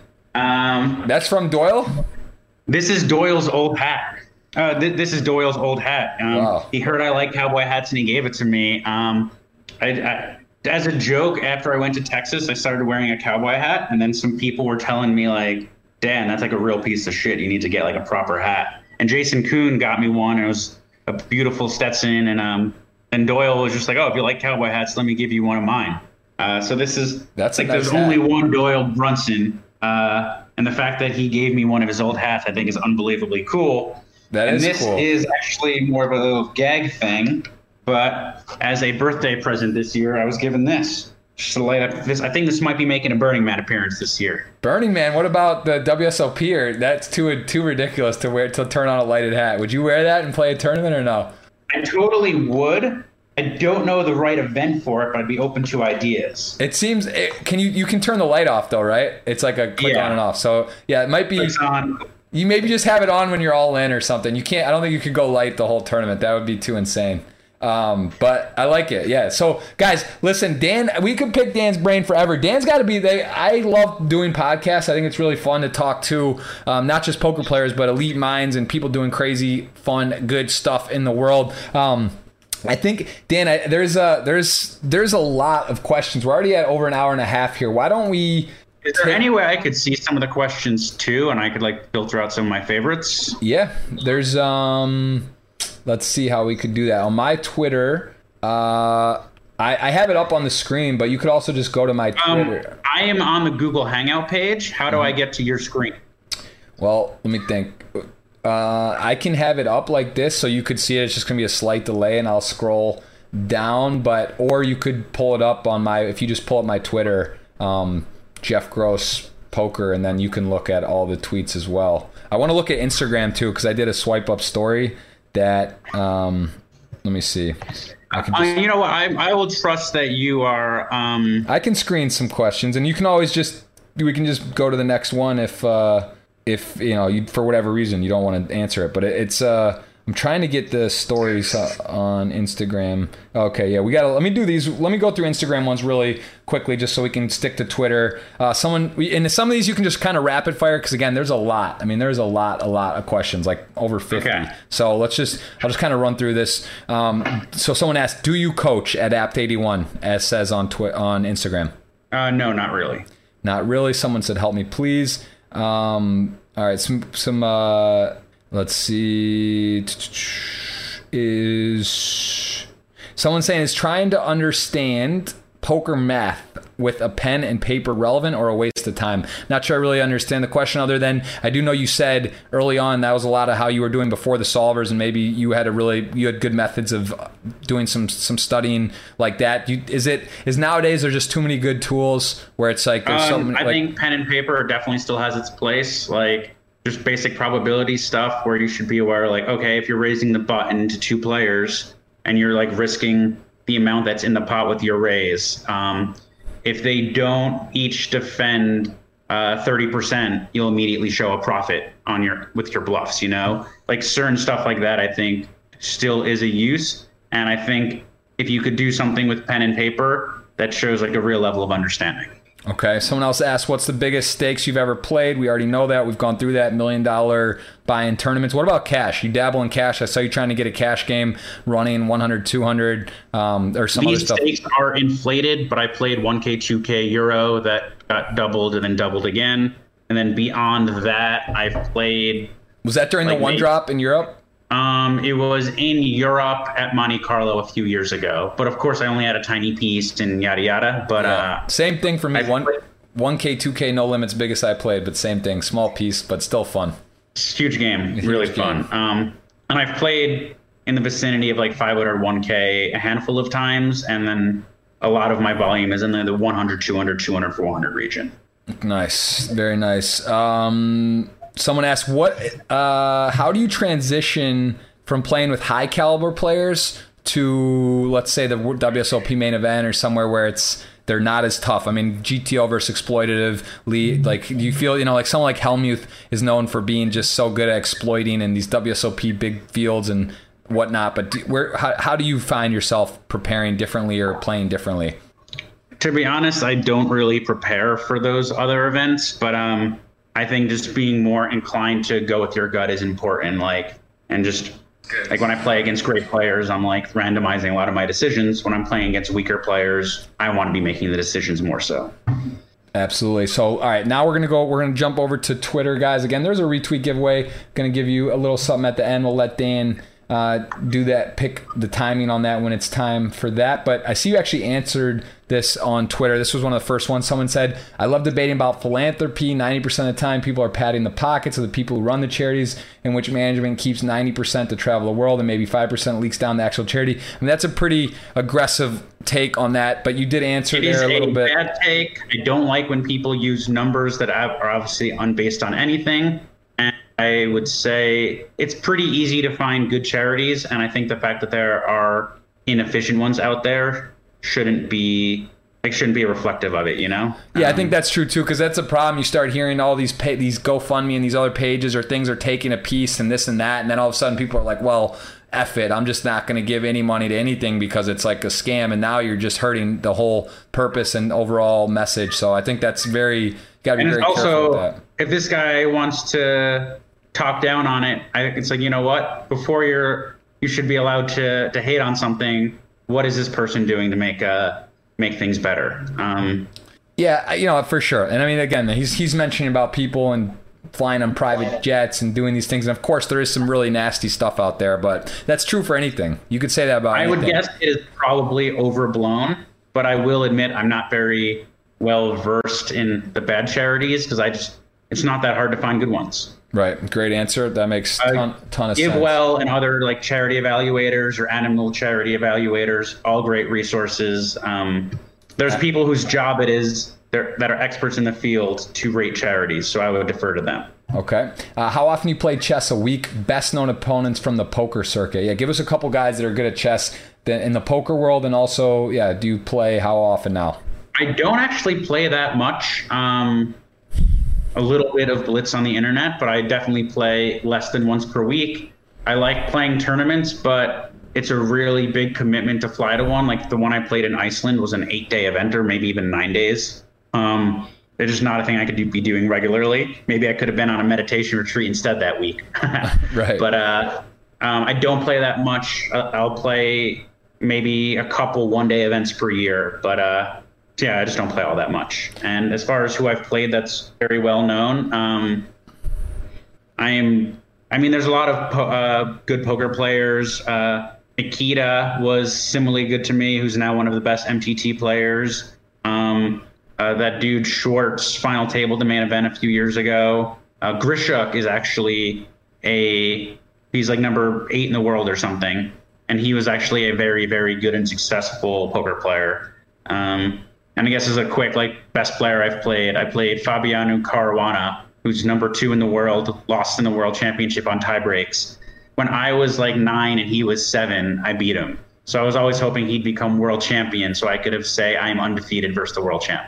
Well, that kind of counts. I'd still say you could almost sneak that in there. It's sort of the case on a tiebreaker. Seems like pretty close. How do you prepare for big tournaments? Give us a little bit. Give me you're playing the 300K buy-in, let's just call it, or whatever. Some sizable tournaments. What is your daily routine ideally on a starting day one? Do you give me a little bit of a routine? I go back a few days and I will try to be on a healthy routine where I'm not drinking too much, just good sleep schedule and all that. And as far as day of, I like to wake up a little bit early, do some light exercise, get the blood pumping. I will definitely meditate. Maybe if I know the stack sizes, I might do a little studying, but good nights, most important thing, good night's sleep, just body feeling physically good. In Korea, I was going in the sauna every day before the tournament. So I would wake up, meditate, light exercise, sauna, another light meditation. And I would go in there and I really do feel like I was particularly locked in. I like it. No, it's important. It's important. I think at the highest level as well, you got to find ways to separate yourself and being in a good mental state, the meditation, the working out, those things. It's people have to understand. You talk about debate as a poker sport or whatnot, but at the highest level, the little things add up a lot, and make a difference. You're putting your body through a crazy thing, running a big bluff in a tournament. Your body's undergoing a lot. You're going through adrenaline. You really do have to be equipped to physically deal with this. It's a great point. I actually haven't heard it articulated in that exact way, but it's a ton of sense. You got people with neck pulsings, these things. It's sort of natural. It can happen, but if you're prepared, if you're thinking about it, if you're doing some practice on it, if you're giving yourself the best state of mind, if you're exhausted, you've been drinking, these things, these type of spots can matter a huge difference. One spot, one thing that maybe gets you a little out of whack could be the difference in a tournament. So yeah, I think that's really important way to look at it, and is true. Great point. Basketball or poker, if you must decide for one, what would it be? I'm not any good at basketball. I wonder why basketball was said. That's interesting. I thought maybe there was something there that you love basketball, but I'm a Raptors fan. They just won, but poker is one of the major loves of my life. Let me ask you that. Let's do that. Let's take a game 7 or a playoff basketball game. Doesn't have to be game. There wasn't a game 7. Let's say one of the initial playoff games, Raptors, you got courtside or really great seats, or what would it, if someone said, hey, give me an analogy on where your love is. What tournament would you potentially fly to go do, and what situation is it comparable for an event that you might want to go? Did you go to any games this season? Or I went to game 3 and 4 at Oracle. Raptors won both games, which was dope. So you did go to the NBA Finals? Yes. Wow. And I was going to go to game 7 if it had gone that far in Toronto. But would you have missed, were there any events you wouldn't have missed that for this summer if it conflicted? The main? You're not going to miss the main probably, right? I try not to be too analytical about this sort of stuff, but the opportunity cost of some of these tournaments, if I could play a big tournament, and some of these tournaments, if I'm playing a 100K tournament with a 15% ROI, that's $15,000 that doing something else. So it would take a really special occurrence for me to do something different. Right. What now? Let me just quickly ask, because I always like asking the kind of current state high roller crushers. Give me your thoughts a little bit on like a Hellmuth Negreanu. And again, I'm not looking to stir the pot or whatever, but how do you feel about like those guys type of games? They're sort of like the old school guys that are crushers. They got everyone growing up with these guys. Like where do you feel in a high roller versus like let me just say this way, I'm not trying to stir the pot. That's not my style. I just wonder like who do you think would fare better? For example, like we could even do a couple names, so it's not like one or the other. I don't know, say like Negreanu, Hellmuth, or maybe pick another guy that's in that kind of like poker ambassador elite old school guy that's been around. Like how do you think they fare versus like the main event field versus like a high roller field? Because like Hellmuth dabbles, Negreanu plays all the time. Hard to argue with these guys' results, but I think you've heard a lot of the German crew and people. Rather than results, I would be more interested in like talking about like what the market is saying. Right. I mean, Negreanu offered to bet like 50 players against Hellmuth and didn't get any takers. I don't want to be too negative, but in terms of like no limit, he just can't compete with the top players. Right. Yeah. It's just one of those things, right? It is. I mean, the game. Daniel is much more relevant. Like, he could still compete at the highest level. And I think it is totally possible that someone like Daniel is like a higher ROI in the main event than me, largely because he's such a celebrity.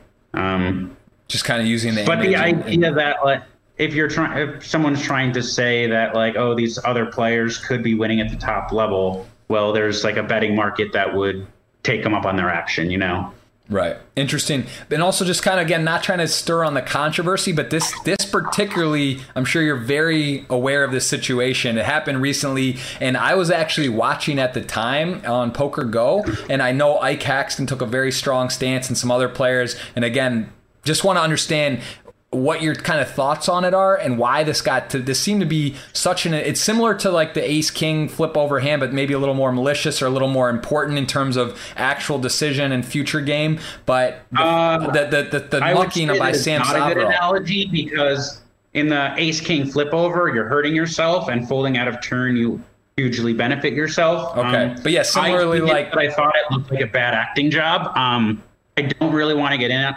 get into this, but I just thought the initial reaction looked pretty fake to me. Right. Chewy was at the table, and he said he believed the guy, and I do really love and respect Chewy's opinion, but also Chewy is like the most positive person I've ever met. Yeah, so the fact that he's like seeing the good in someone, that right. I don't know. I don't especially want to get into this. Fair enough. Like I said, my whole deal, I don't, I'm not one of those like clickbait controversy guys. I just thought of this because it was interesting, and it was with people in that high roller scene. It was for big money. And if you were going to take this angle, it is like the perfect spot for it.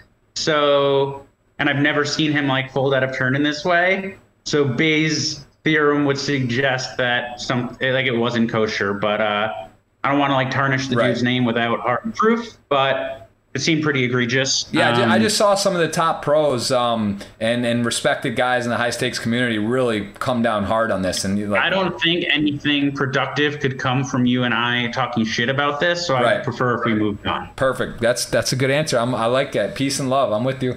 All right. Have you ever been to Serbia? That's a easy yes or no. It's a random. I have not, but I would like to. Okay. What do you think about luck in poker? Do you think success as a poker player was inevitable for you? I think I was going to have some degree of luck due to natural abilities. I don't know what % of the time I would make it as like one of the biggest names in poker.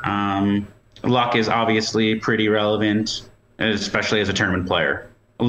Maybe less impactful on your career and if you play cash games. Okay, that makes total sense. I'm skeptical. So, Lady Floppy, thank you for the comment here, longtime supporter. I'm skeptical to believe that someone does something good without earning something in return. Although I also believe that there are good people in this world, in these times that is also rotten, it must be difficult to do charity. Kind of not really a question there, more of a statement, but do you want to touch on that a bit? Because I think this is part of the interesting conundrum in what's going on with charity and current events. Like, people just seem to always think there's some angle or malicious will in general. Like, the times have gotten pretty wild with news and stories, and you hear so much bad, negative things that it's easy to get. I think intentions are very overrated. If someone wants to donate money to charity to feel better about themselves or feel like they have meaning or for whatever, like someone talking shit about like people who give to charity, they're doing that so other people like laugh at that and they can together feel good. The net result is that maybe the person giving feels worse. If somebody gives money to charity publicly and feels better about it, the net result is that like someone will literally not die or not be depressed or have a malaria net or like something really impactful. So I've always thought the idea of like, oh, they're doing it for this other reason. Like, so what? We're not saying that we're doing it to be some sort of saint. If you are doing it to feel good and you accomplish that, that seems like a great result. I've always thought that was a pretty silly argument. Okay. And if you... Yeah, I don't know. I like it. I'm with you. I think it's important to talk about, though, because I think sometimes hearing these type of things out loud, it can just kind of trigger something for somebody and realize like a statement might not make total sense, or think about what they're saying when they say it. Best memories of poker? Winning the WPT was very special. Main events are big for obvious reasons. I don't know if you can see that, but I still have the trophy in my apartment. Nice. Which one was that? That was WBT 5 Diamond at Bellagio, December 2013. That was very special. Also, I would have the one drop that I chopped in the 100K. It was probably my biggest ever personal day, given I had like a nice size piece of that tournament, and I cashed for like $3.4 million.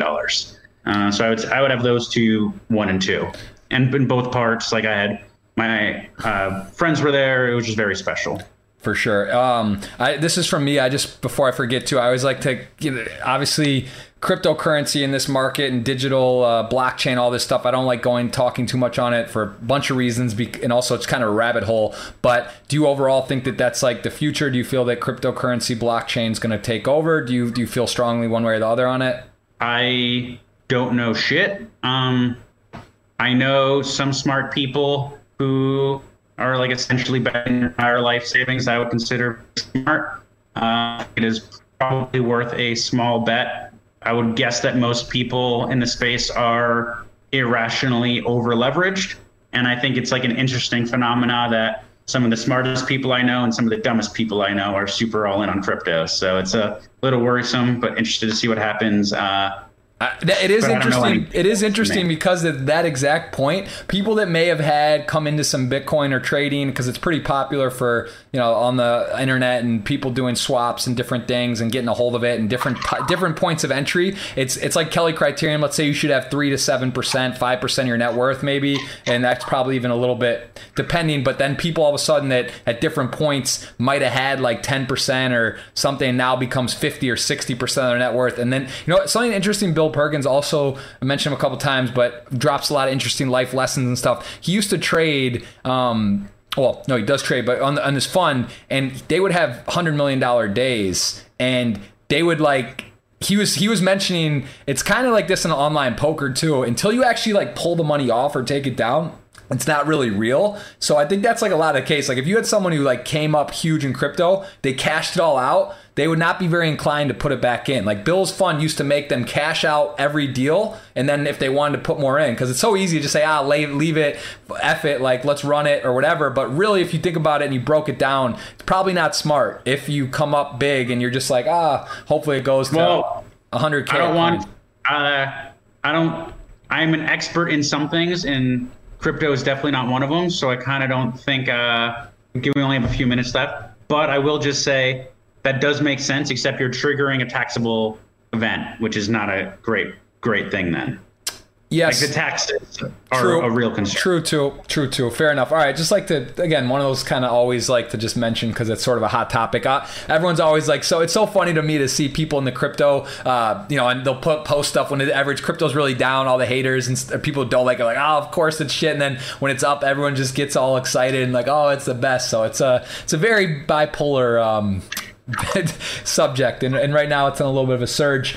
We asked what moments when the most, what did it feel like when you won your first million? I guess that's maybe two different things, like technically winning $1 million or also becoming a millionaire maybe. Was there a feeling of a monetarily moment that was like that? Because I guess those are different things too, right?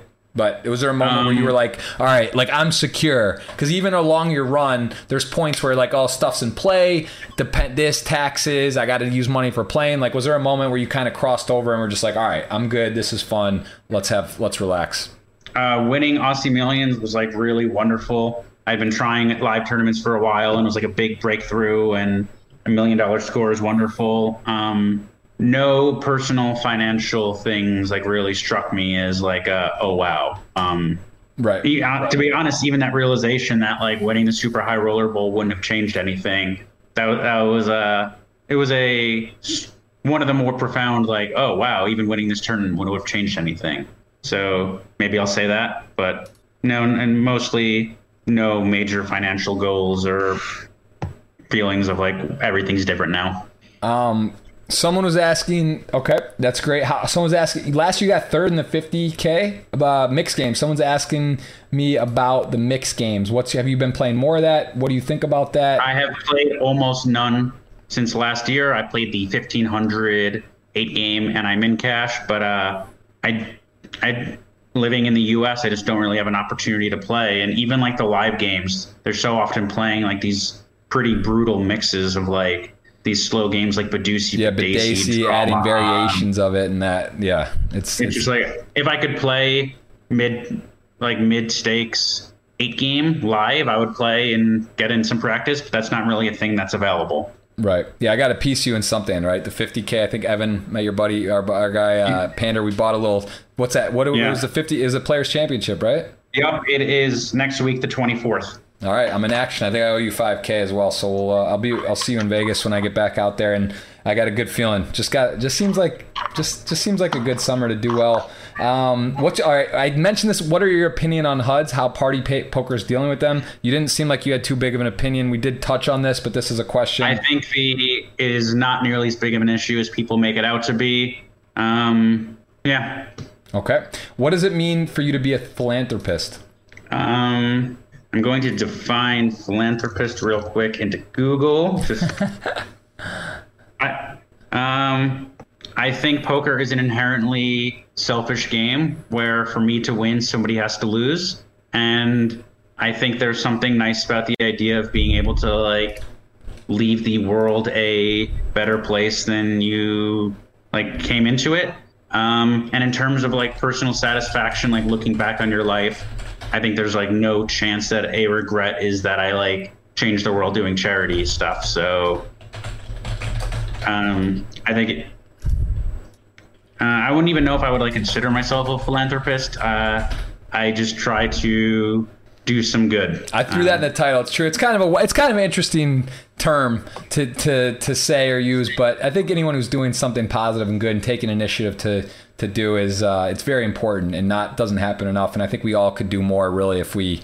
I think honestly the thing about philanthropy to me would be it's about time. It's like I think everyone there's only so much time. Family, friends, playing poker, studying, learning, traveling. It's like I think that's finding a time or a way that you can do a charity in a good way that you know is doing good. Everyone would kind of want to do it. It's just kind of finding, without having to. It's not even so much the giving process. It's understanding the research or like saying, oh, is this really good? And that getting rid of that feeling of. Which is why I think the drive has been so successful. Where I make it as easy as possible for people to get involved. That's the thing. That's the biggest cog or block, I think, is that exact thing. Finding a way to simply, quickly, trustingly do something good, and that's huge, guys. So again, check out doubleupdrive.com. That's Dan's site. We're getting to our last couple. What's your opinion about Twitch poker? People seem to like it. I've never watched anyone, so not much of an opinion. Fair enough. But do you think in general content like YouTube, I saw Ike actually make a statement about like YouTube, someone doing a vlog live, slowing down the game. I could understand how that's tilting, but also at the same time, I think it's very important for the growth to have some type of vlogging. And I think it's a fine line, right? If you're doing it respectfully, you're not slowing down the game, you're not distracting, it's one thing. But if you're there, and I could get how Ike in particular would be bothered, someone maybe taking down the HPH hands per hour, taking down your hourly and being disrespectful, disruptive. But overall, I would imagine, if you're enjoying it and people, like if you're enjoying it and you're not harming anyone, like of course go do it. Yep. Okay. Yeah. I just be respectful of people's time, but I have never had anyone whom I thought was like I've never had my experience worsened because of like vlogs or whatever. I think it's probably a good thing. I am not involved in that at all, but people seem to do it and people make a living at it. Like, good for them. Fair enough. This is for laughs. Someone asked, do you think Jeff is a better player than you? I would probably say I'm a little bit of a better player. I like no disrespect. That was kind. I would. Poker's very humbling. It's hard to ask. You start comparing apples to apples and saying, but yeah, I think we can just Dan's top 10 MTT all-time earner, although I do divert my attention to some other areas and different things. Yeah, I think safe to say Dan, I like Dan. I like Dan's chances, and he's playing $1 million buy-in tournaments, so good. We are going to ask that still. Someone asked, do you still play online? I'm going to answer that for Dan. He said he plays occasionally, doesn't really put it on his schedule, but it's not like you'll never play, just it's not really a thing. You're not doing it regularly, correct? Perfect. Great. And last one, Jonah G. Wanamaker saying, what's your ELO on chess? I guess that's your score, right? I don't know. What's that stand for? On chess.com. It's a rating system. My face-to-face rating is around 2100, which is like the online ratings are a bit inflated, but could I beat you in chess? What percent is luck in chess versus poker? Like, heads up poker, whatever, in a format, even against someone who's maybe never played, they have a chance. They could go all in every hand and still be whatever percent. But in chess, like, are you just going to dismantle? Someone almost couldn't win, right? A beginner with basic understanding couldn't beat you, or is it possible? Like, if it would never happen. Like, I would have to have like a heart attack and like not finish the game. Right. So nothing 0 or 100, but it's about that. It's close to 100. So there you go, guys. There it is. All right. Well, Dan, I appreciate it so much, man. This was a treat. We got around 2 hours. I am going to do a retweet quickly. Just so we have a little promo thing. We'll copy it. I'm gonna let you tell me when, and then we'll again, this is I enjoy this a lot. I think it's a lot of fun, and I hope we get a chance to do this again sometime. I mean, this is a relatively new podcast. I think you're number 25. Is your son coming to Vegas? What's that? Is your son coming to Vegas? That's the issue. That's the thing. He's about 2 months old. On the 22nd, he will be, and we're debating. I don't know. I've heard different things. I know it's a little young to fly. Also, the climate not ideal, but I would love that, and I'm still in the works. I would love to meet him, but of course, got to be a good dad. The desert does seem rough. It's rough, and it's more so just like the young age and whatnot and a routine. But yeah, man, that would be great. I would love you to meet him. He is a Burning Man baby after all, so that's he's got a little more he's got a little extra pep in his step. It's a special feeling. All right, I'm gonna do this. We're gonna draw. So go ahead, Dan, and tell me when, and I am going to take the retweet, guys. Thanks for all your questions. Someone's going to win a ticket from Party Poker. I will say stop. You're saying roll it? Yeah. We're rolling. Here we go. Someone is winning the ticket. We got a winner. D Nice. Holy shit. My man right there. Long-time supporter. My man, high energy, and he is going to win. We rolled it, and he's got the ticket coming. Dennis Sanchez. Appreciate you, man. Thanks for always being here and supporting. And Dan Smith, ladies and gentlemen, legend. Check him out. Again, last time I want to run through, we're going to go through his website. You got to go doubleupdrive.com, Dan Smith on Twitter, Dan Smith on Instagram, Dan Smith Holla. What's dansmith.com or Dan Smith? DanSmithHolla.com, Dan Smith Holla on Twitter as well. There it is, guys. You heard it all. Dan, thank you so much. Great luck in the tournaments. I'll see you in Vegas, and we'll play some racquetball someday. We still got to play. I know we haven't got that in. My ass again, but I'm looking forward to it. We'll do it. We'll get it in there. We'll get a sweat. So, all right, Dan, appreciate you, man. We'll see you soon. Really, really do appreciate it. It was great.